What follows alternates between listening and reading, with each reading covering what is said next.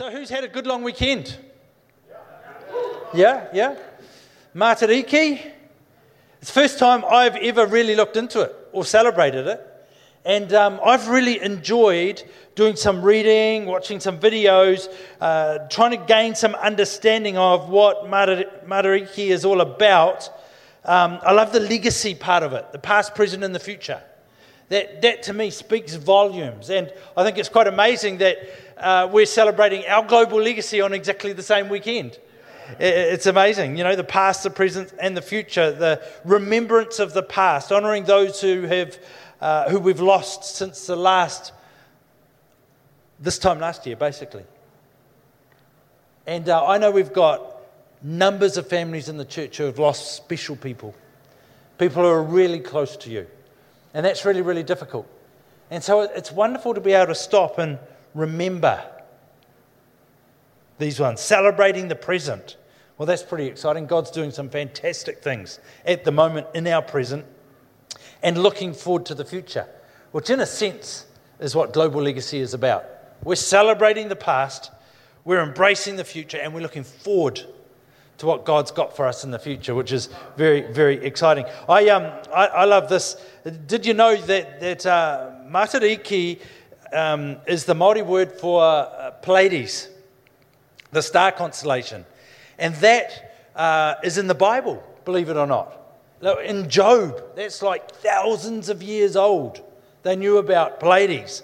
And in Amos 5:8, it says this. It says, "It is the Lord who created the stars, the Pleiades and Orion.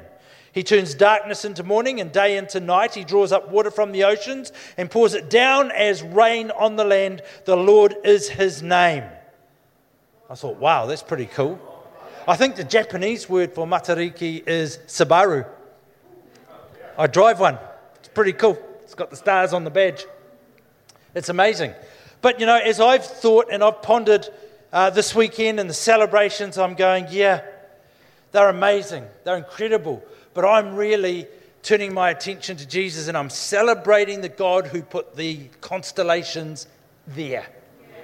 The constellations in space. I love the fact that they come up and they remind us of things, and they remind us of events, and they remind us to be grateful of the past and of the present and the future. But for me, it really landed when I thought, I know the God who put those stars there so that they would come up.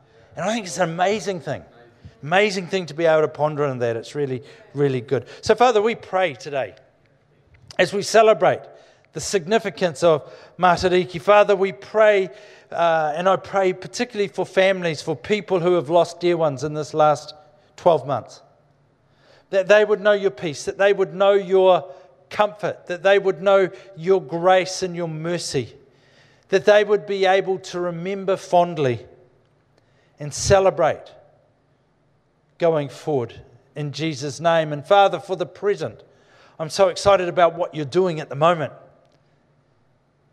We look forward to everything that you're doing, and thank you that we get to partner with you in what you're doing. And as we look to the future, my goodness, there's some big things in the future for us, but they're amazing, and we get to do those with you. So, Father, I thank you that you have released vision for us to walk into, that it's your vision, and that we get to partner with you. And I thank you for what the future looks like. Father, I pray that there's a kingdom legacy established that will bring glory to you for many, many, many generations. In Jesus' name. Amen. Amen. I think tonight has the potential to change some people's lives. I do. In quite a practical way, actually. I think because we're going to receive an offering tonight. And I want to talk to you about the offering. And, unapologetically, I want to ask you to be involved with what we're doing. Because I think what we're doing is so significant. And I know that when I started sowing into an offering like this, at the start particularly, it was super challenging for me. But it changed my life. It changed my life. It changed my view of the world. It changed my view of the church's job. It changed my view of mission. And today, I actually really look forward to when we do these kind of things. I think about it for a long time before it comes. And I start to go, oh my goodness, we've got global legacy coming up. I wonder what Jan and I can do in that this year, not only physically, but also financially. And we've had some fun this week as we've prayed about it together, as we've talked about it together, asked God what he wants us to do. And we kind of arrived on a number together. That was good. And then we talked about it and said, we can probably do that if we, just go budget on the food for a while. We can probably make that happen. So maybe we need to give God some room to move in there and add a bit of faith to it. So we spent a bit more time and we came back together and we had numbers. And we thought, wow, okay, now we're stretching. That's a bit uncomfortable. I wonder if we're there yet. And we went away and we prayed some more and we sat down last night together. Actually, we had to sit down again together at breakfast this morning just to make sure that we were both on the same page. Because it went from uncomfortable to feeling like, I'm feeling a bit nauseous now. I feel a bit like that's God's got to do that because we can't. But I love that feeling at the same time. It's like I'm making room for God to do a miracle. And I want God to do something. And when my days are over, Jan found this really cool quote about generosity. It says this: what we do for ourselves alone dies with us, but what we do for others and the world remains and is immortal. Isn't that wonderful? Because it's beyond us. It's going to be special. It's going to do something really special. So I'm praying that we are all carrying the me and the we. That's what it says on the card. Me, we. Me, we.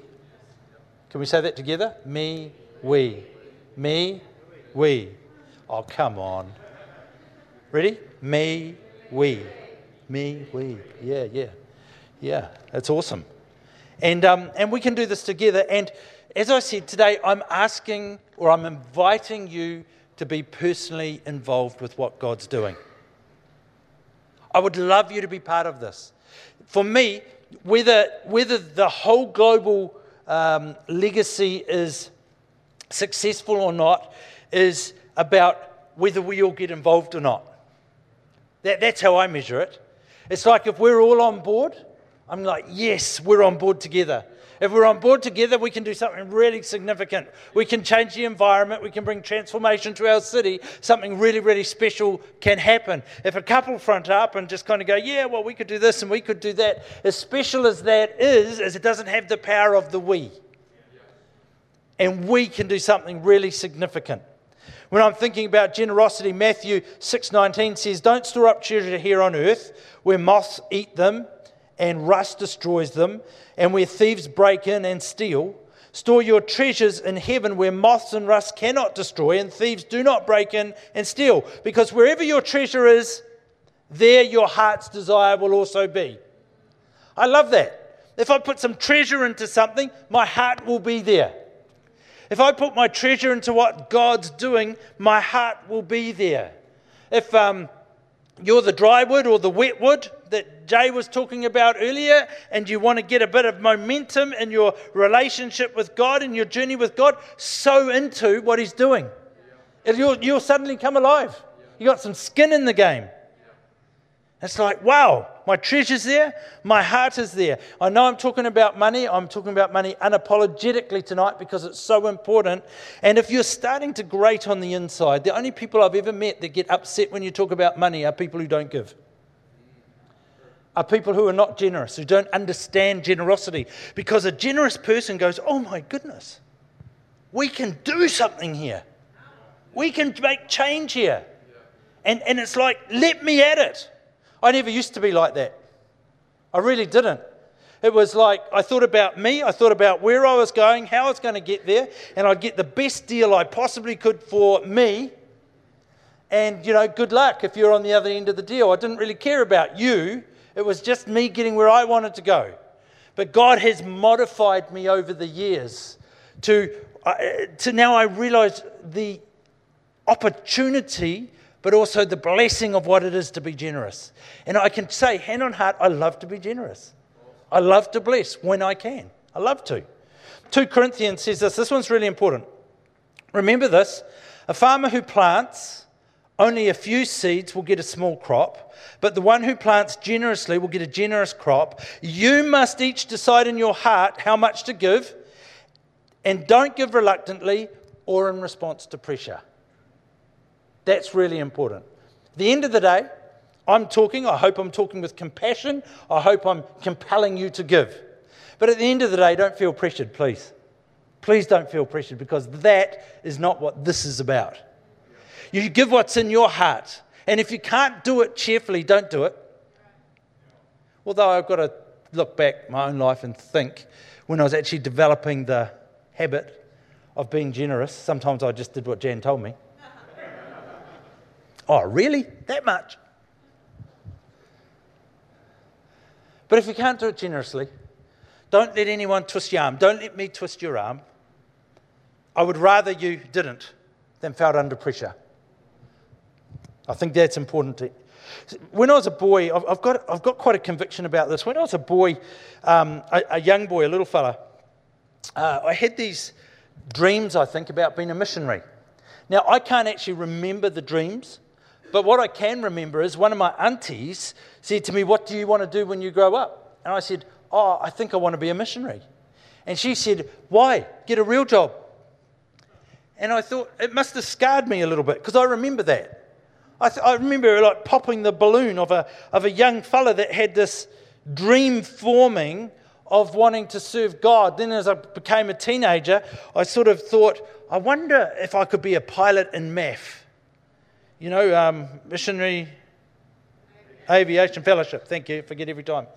And that never came about, which is really, really good, because I'm useless in turbulence. I would have needed a bag with me all the time, probably vomit all over the dashboard, all that flying in the hills. It would have been horrendous.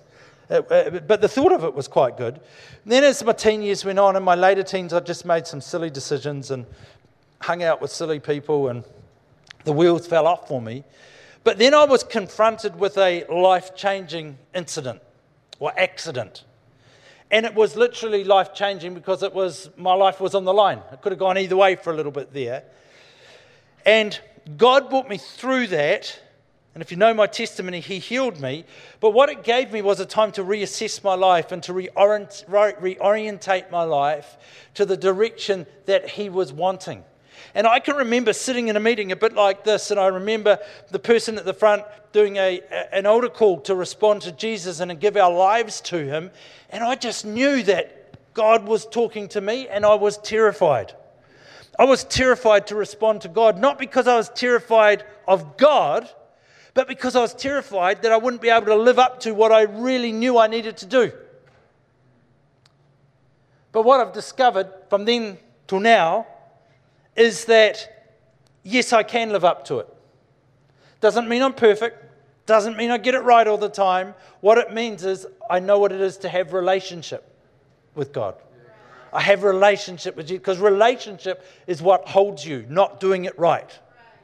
You know, it's not about ticking all the boxes. It's about walking with Jesus in relationship. And that's what I learned. And I found that I can walk in relationship with Him, and He works the rest out.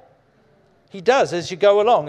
It's a wonderful thing. So I've grown conviction over my lifetime that God is calling us to partner with Him. That doesn't mean partner with Him in perfection. It means partner with Him as we grow. And there's some important things like, you know, we're going to start a series, not next Sunday night, the one after, I think, for the night, but next Sunday in the morning, on wisdom, which I think you'll really enjoy. It's going to be fantastic with wisdom. But, you know, part of wisdom is making sure your ladder's on the right wall. There's no point spending a lifetime climbing some ladder to go somewhere to discover that you're on the wrong wall when you get there. You know, it's wisdom. And God wants to make sure we've got our ladder on the right wall, and that we're walking, that we're journeying with Him. That for me is helped me discover that what He wants from us as disciples is us to be all in. He doesn't want part-time disciples. He wants disciples. And He wants us to be all in our relationship and our journey with Him. And it's so important that we are all in. You know the old thing, if you stand on a fence for long enough, you're going to get really hurt. Sooner or later, you're going to get hurt. He wants us all in. And there's a wonderful opportunity as we sow practices, as we sow habits, as we grow in relationship, to developing the fact that we are all in, which again doesn't mean we're perfect. It just means we're all in. And we're going to keep going and keep on this journey. That's what I get really excited about what's happening right now. I get to choose vision and mission and to be part of it. Does it scare me? Where we are right at the moment with our local vision, about to go to a new campus in a few weeks and start all that process and not quite having a perfectly clear picture of what it looks like, the honest truth is it's really scary. It is. I don't show it probably because I'm a headlines person, which means God said get to here, we've got to here. Awesome. We're going to go over there. Awesome. That's fantastic. I'm going, what's next, Lord? What to from here? What's next on the agenda? All the people around me that think details are freaking out big time. They're going, do you realise what this means, Sharon? We've got to do this. I go, oh, yeah, that's right. Never thought of that. I just think the headlines. Jan thinks details. She goes, you thought about this and that? Oh, not really. I'm just asking God, what's next? And that's all right, but it's really scary. Generosity. As I said, it's pretty scary. Kind of got past the comfortable zone into the miracle zone. I'm excited about that, but it's also scary. It's like, well, I wonder how that's going to happen. You know, do I wonder if, yeah, I'm not even going to think about it. Just headlines. We'll just say, yes, we'll do it, and then we'll let God do it. When he gives it, we'll give it. That's how it works. But I've got a strong conviction about this, and I have a very strong conviction about investing into kingdom. I think this one gets me the most. You know, I have no problem at all saying no to good causes. It's terrible, isn't it? I have no problem at all saying no to good causes so that I can say yes to kingdom causes. Because what I've discovered is that there is a world out there that will give to good causes. There are corporates that will give to good causes. There are all sorts of people who will give to a good cause, but the church, disciples, you and me, we're the only ones that give to kingdom cause. And so God's got a job for us to do, and he's put a vision in front of us and said, come on, let's walk into that together. I'm saying yes to that because that's a kingdom cause. That's going to have impact for generation upon generation. It's going to impact people's eternity for eternity. It's amazing. What a credible opportunity we have. So sometimes I just have to say no to other things so I can sow into kingdom things. And I guess that's what I'm asking all of us today. It's our job as disciples to invest into kingdom things. It's our job as disciples, my job, your job, to partner with what God's doing and invest into that, and we respond by faith. One of the challenges for me and for us, I pray, is that when we respond in such a way that it gives God room to move. God room to stretch us, to shape us, to make us. And you know, today we're believing for miracles. We prayed for miracles at the start. We're believing for a miracle offering that's going to have incredible kingdom outcomes.